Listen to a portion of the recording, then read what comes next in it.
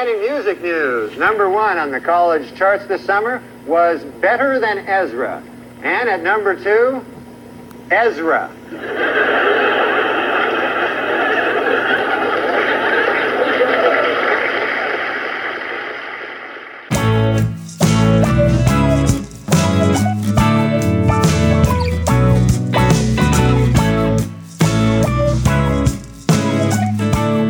Welcome to Meeting Malcolmus, a pavement podcast.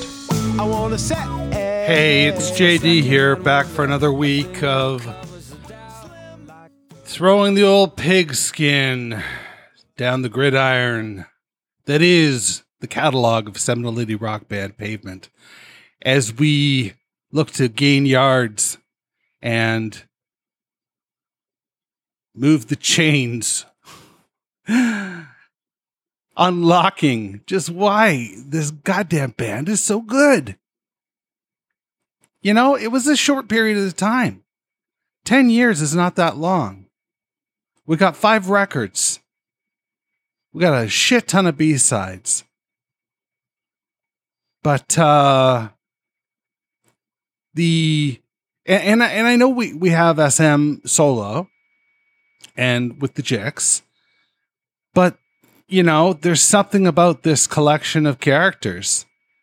You know, the relationship between Stephen and Scott, whatever state that is in and ever was. And, you know, you've got a fan of the band that has now busted his chops with Sonic Youth in Mark Eybold. You've got Steve West, who happens to be childhood friends with Bob Nastanovich, and the tandem represent the, you know, backbone of this band. And then the ever enigmatic SM.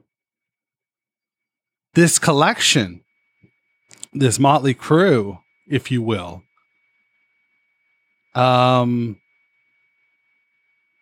you know, made some magic, and that's what we're here celebrating week over week. Chronologically, I am uncool, underqualified to be doing this, but here I am. You know, just a few episodes away from putting this bitch to bed.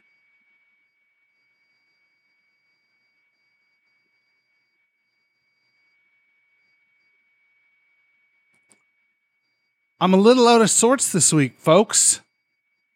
Off the top, you heard Norm Macdonald tell a joke. One of my favorites. He passed away today. And I had an episode prepared, but I deleted it and decided to, fuck it, we'll do it live. And just, you know, get this to you ASAP. Because I missed my cutoff for yesterday anyway. I was going to send it out. So here we are. Normalists. And that's a terrible place to be. It's a terrible place to be. It's an unfunny. You know, the world just got unfunnier.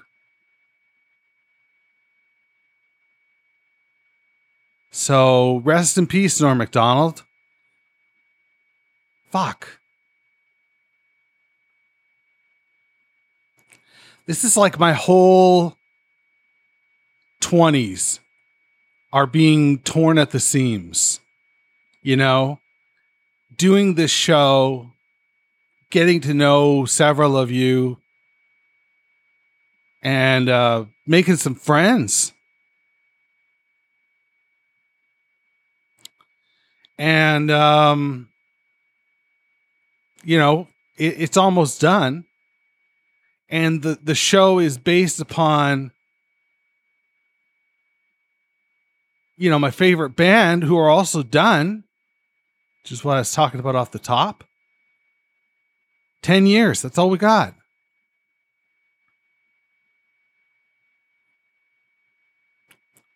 And then now to lose, Norm, who was on SNL my 4 undergraduate years. And, I continue to watch SNL, and I watched it before, but there was nothing like watching it in university because it was social. You were watching it with other people. And so you got to do this stuff right away. High school was different. High school, you would show up on Monday and you'd be like, swing, or whatever. Whatever the catchphrase of the weekend was. And you would all be fighting with your buddies to do the joke. But university, you were in the room. Sometimes you had a couple pops, and it was just different. So I feel like that's I'm really thinking about that today, which is making me think about Pavement in a different way today. And so I'm not nostalgic, but man, did I ever used to be. A little joke for you.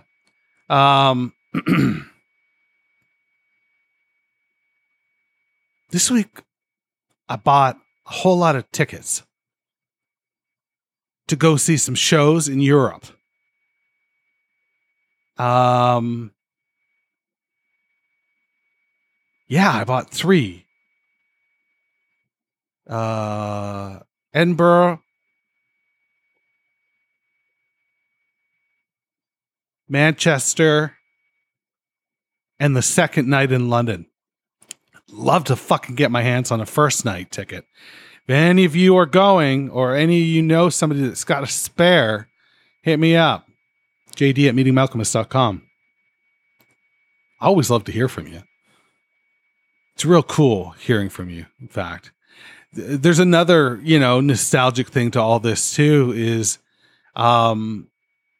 this is the closest thing I've done to radio since I did radio. Go with me here. Years ago, I got a job. My first writing job was writing for this variety show that was on the radio daily. And I was a writing assistant. And it was, a lot of fun. Really cool. And what made it extra cool was that prior to that, I'd always wanted to be in radio. I always dreamed of it, College radio, when I was in university, for sure, I would have loved to have had a show. My biggest problem is I don't know what kind of show it would be, because I am so wildly obsessive about bands that I miss out on a million other bands, and I have no memory for music the way I did prior to having electroconvulsive therapy. It erased a part of my brain, and it erased a part of my ability to make new memories in a good way. So that's pretty fucked. But where I'm going with this is I always, loved that idea of radio and in, performance. And I've always sought a canvas. And this has been my canvas, to a degree, telling you a story. Well, first getting comfortable with you, then letting you in a little bit. And now, I can fucking talk your ear off. And, maybe you fast forward all this. No issues if you don't, or if you do. No issues. Yeah. I mean, fuck. Yeah. So a lot of this stuff is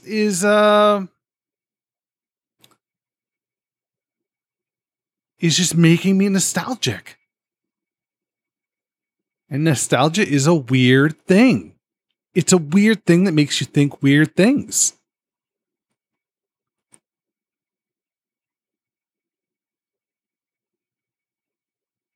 Cream of Gold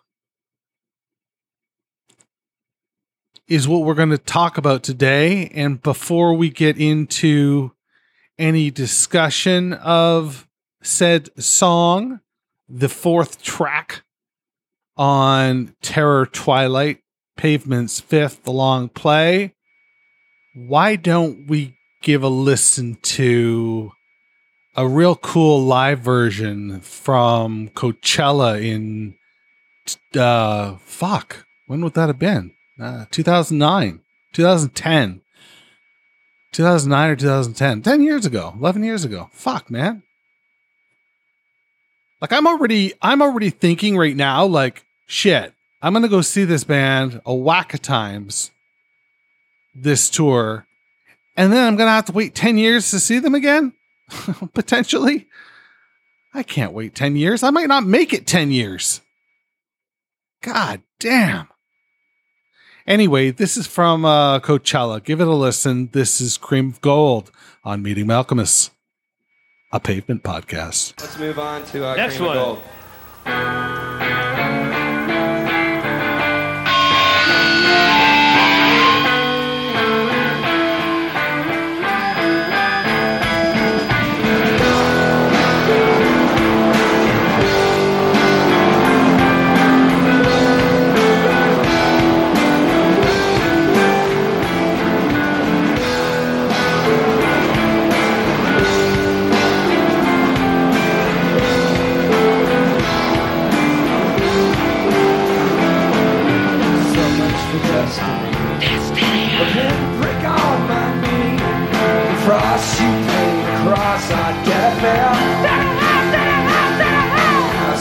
Toxic aura, deceptively touched. Who'd you touch? Stitched up in a mind. I was the curse from the Vedic.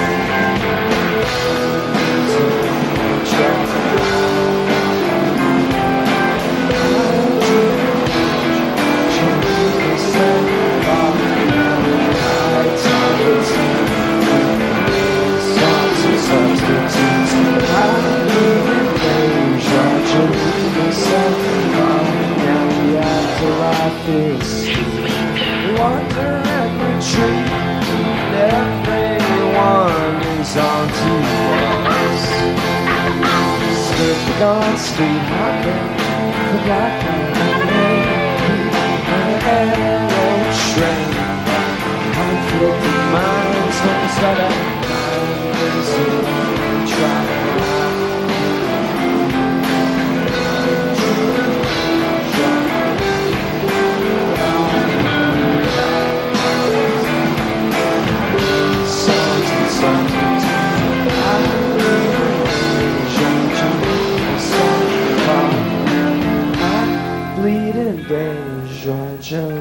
Myself far now. I bleed in beige. Why'd you leave me so far now? Well, I bleed in beige. Why'd you leave me so far now? Well, I bleed in beige.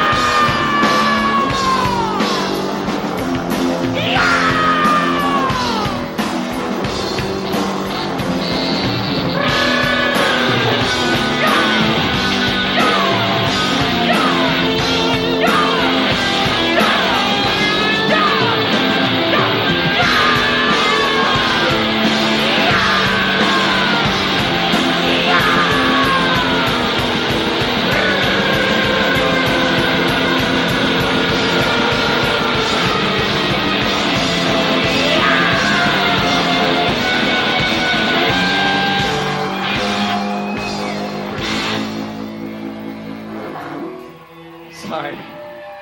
That really sucked. We can do a lot better than that, I swear. Hey, JD. Didn't you say that was a really cool version of Cream of Gold when you punched it out? Yeah, I got a tune. Wait. Yeah, okay. Maybe I did. Hear me out. Are you a fan of Bob Nastanovich? Because if you are, this version fucking kicks your ass. It totally does. I mean, you have sympathy for SM. You know, you can just hear his voice crying out in pain as he gets to the lead up to the chorus. But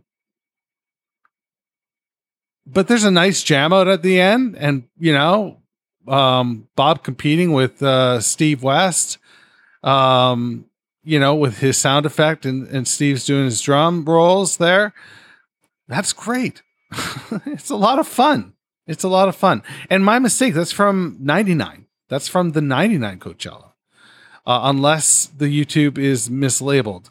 God, I do the bare minimum research. Let me pull this up. Hold on. 1999 Coachella. Wow, it lost millions of dollars and started an empire. You know what's really terrible about doing this is there are a lot of people right now going, fuck, how do you not know this? You know, and to them I say, fair. That's fair. You know, that's fair. And I really don't see that. I thought I could have sworn it was 2009 they played.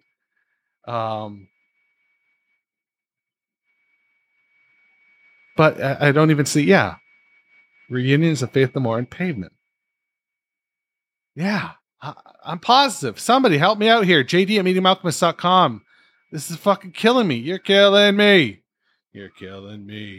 Okay. Let's listen to the studio version.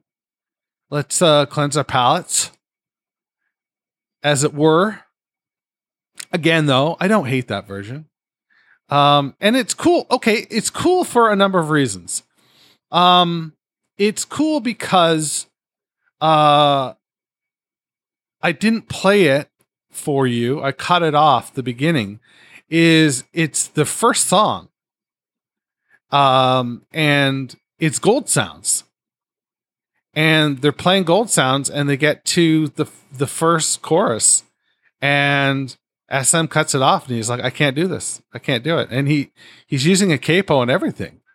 I'm pretty sure off the top he says that he's putting this on like a seatbelt.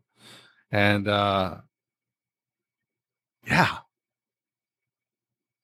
So they stop and they go, all right. And he calls out and he's like, all right, guys, Cream of Gold. And then they start playing it. Actually, I left that in where they're like, next one. Yeah. And it starts out fine, but it's just as he gets like 7/8 of the verse is great. And then it gets to the last eighth and then the chorus and he's just struggling. But yeah, I think it's cool because it's historic in that sense, right? If it was played in the 2009 reunion, then that's historic. You know, this band gets back together. People paid hundreds of dollars for tickets, sat out in the desert, and didn't get what they were looking for. I'll tell you what, I saw them in Central Park, and it was fucking amazing. It was amazing. It was, I don't even know if I've told you this story, but I bought my tickets to, they played in 2009. No, they played 2010. So they announced that's what it was. They announced we're playing 4 shows in Central Park. This is our reunion. And it was like, whoa, holy shit, I got to go to one of these shows. I should have went to all of them, but I was a poor, poor man then. And good looks will only get you so far. But they played in September in 2010. And the tickets went on sale September 17th, 2009, the day my daughter was born. In fact, I bought them about an hour before my wife and I left for the hospital. You know, like it was like, fuck, I got to get these tickets. So yeah, I guess actually it would have been September 16th they were on sale. So there you go. The day before my daughter was born. They went on sale at midnight, I think. Something like that. Anyway, I digress. Let's listen to the studio version. This is Cream of Gold on Medium Alchemist, a Pavement podcast.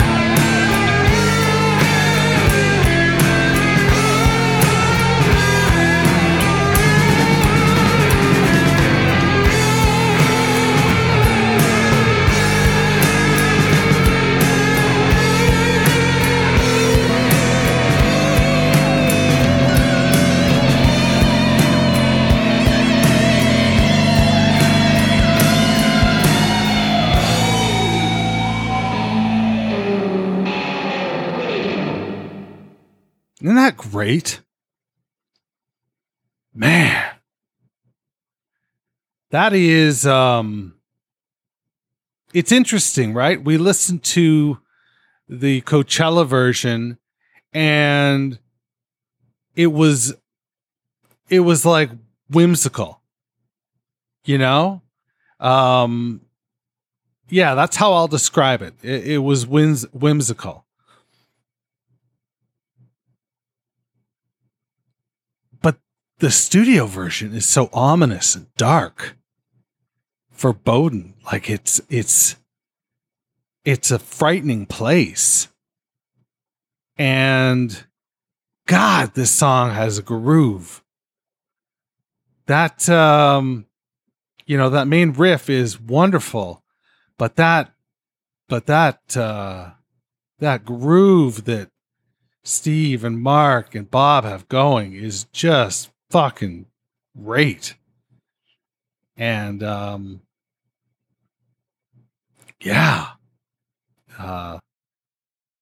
lots of nice little textural accents.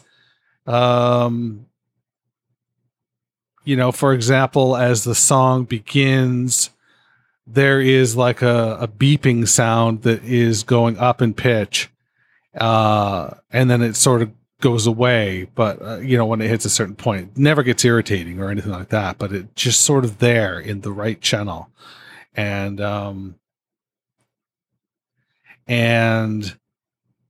you definitely hear it during the outro, which, long and jammy. Shades of what's to come. Long and jammy outros. God, yeah, this is it's a tough one to wrap my head around lyrically. So I had reached out on Reddit and Facebook, maybe, or Twitter or something. Like, hey man, anybody have any Cream of Gold, stories or whatever? And I got I got a couple responses. But one of them, literally I got 2 responses. 2. Boo, you guys, boo. That's whatever. Anyway, I got 2 responses and they were both great. But there was this one that was like about a spider dreaming in beige. Somewhere he had read, or they had read, that a spider dreams in beige, and that got me thinking. The pinprick on the knee, and then dying from the venom, and and then the spider. Time is one. The victim is singing the first part of the chorus, and then the spider is, singing the rest, I suppose, in that case, and then it takes you through the afterlife. I think that's really cool. And it's I don't know how a scientist or a doctor or whatever could tell that a spider dreams is beige. Like, if somebody has verified that, that is fascinating, Should I verify it? Oh, okay. Let me take a look here. Yeah, I see. I prefer stories that over, little facts. Do spiders dream in BG? It doesn't finish it. So no, first hit is, what does it mean if you dream about spiders? Oh, here's one. Do spiders dream? Nothing real. No. This is fucking entertaining. Especially if one of you is like a fucking spider expert and you're over there going, fuck! Fuck! JD! Yeah, spiders dream in beige, you idiot! I don't know.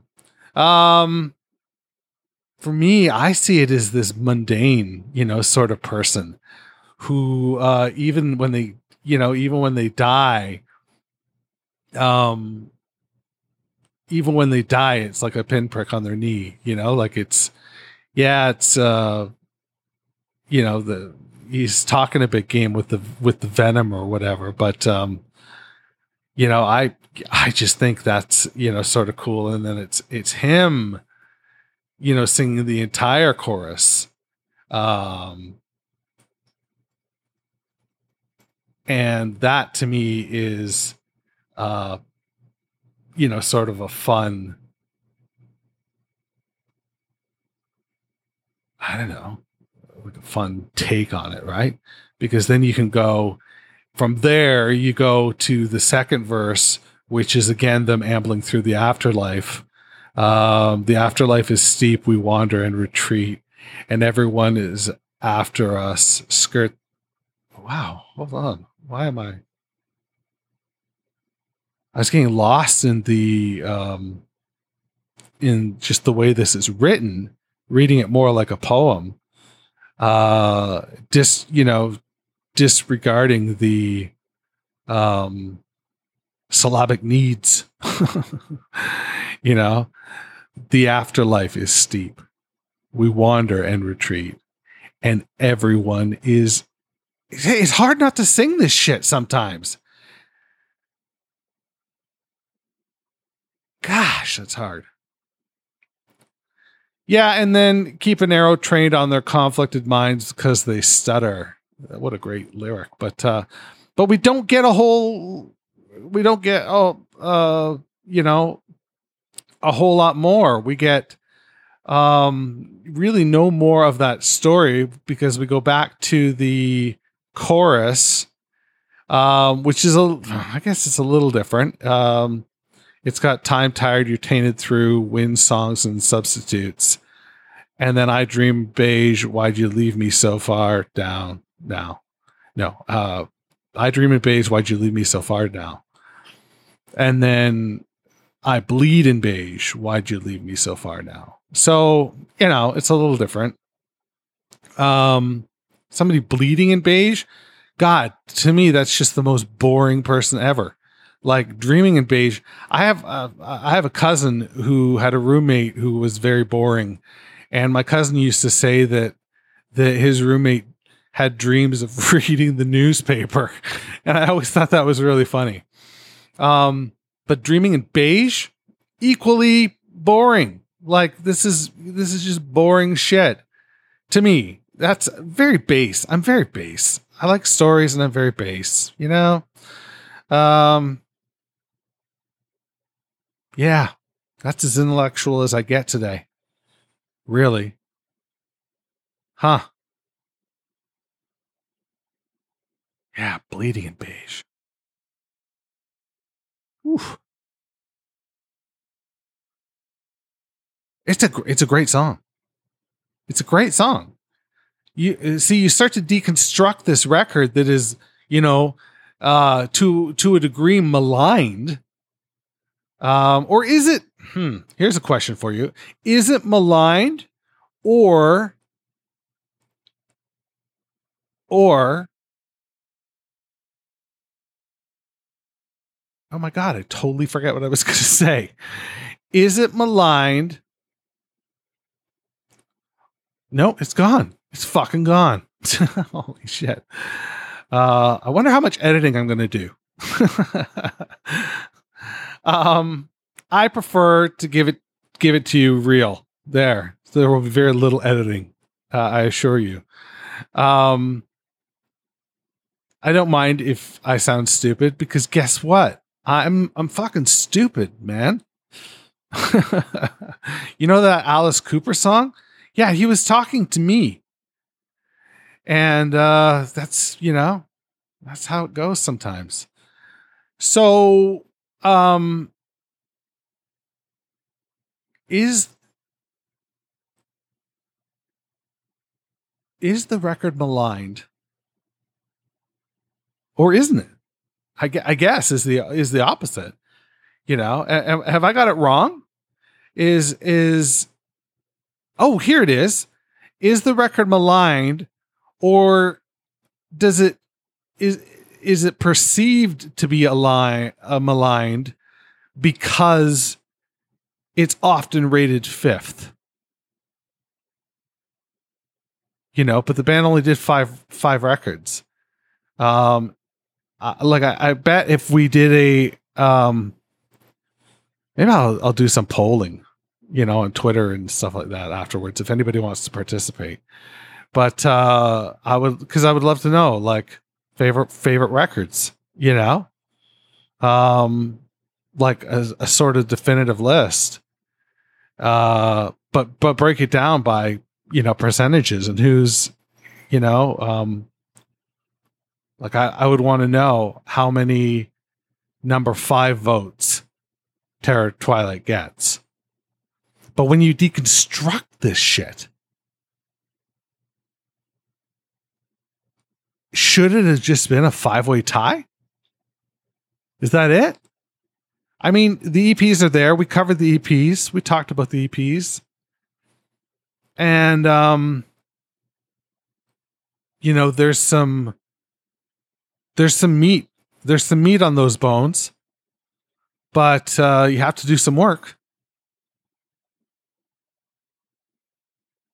But the 5, you know, the oeuvre, the pavement oeuvre, the pavement canon, are those 5 records as they were originally released. As much as we'd love to say canon should be every fucking thing they released, that's just that can't be canon. Canon can't be everything. Or do we make an exception?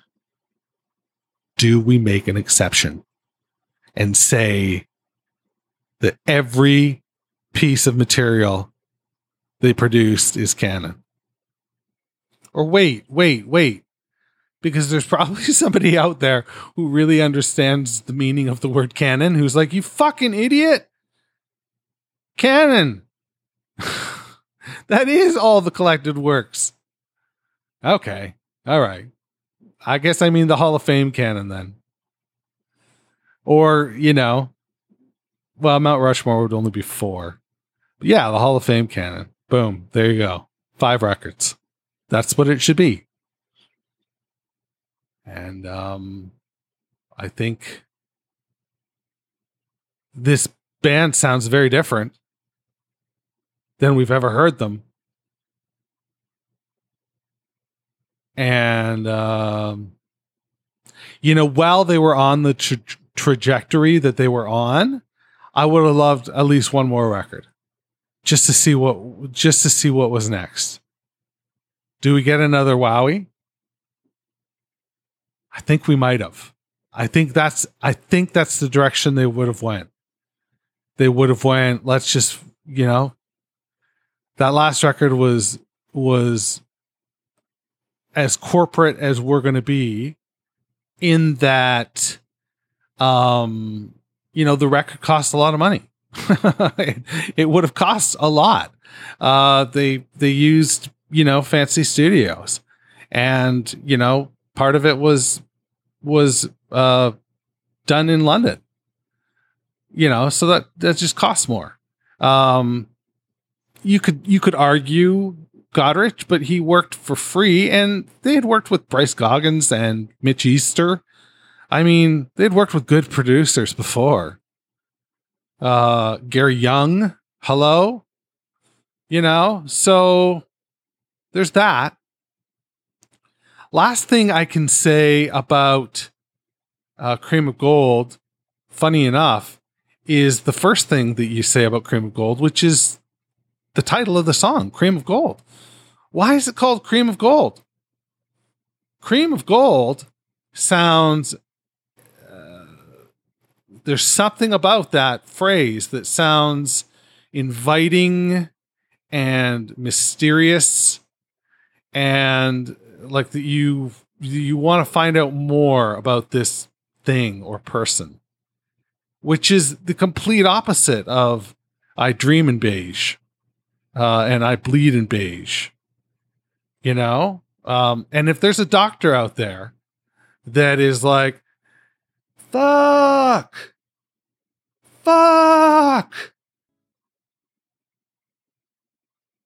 When people bleed in beige, this is what happens. I don't know. Anyway, Cream of Gold. Good song, right? Let me know what you think. JD at meetingmalcolmist.com. That's what I got for you this week. It has been another long one, and I'm sorry for that. Thanks for sticking around. Talk to you real soon. Wash those goddamn hands. That's my Clint Eastwood for you.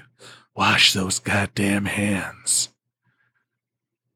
Should probably be slower. Wash those goddamn hands.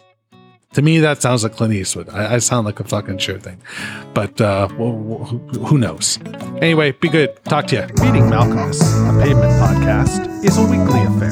Connect with JD at meetingmalcolmus.com. Please support the pod by rating, reviewing, or sponsoring us at meetingmalcolmus.com. And hey, I'm social. Follow me on Instagram, Twitter, or Facebook at Meeting Malcolmus.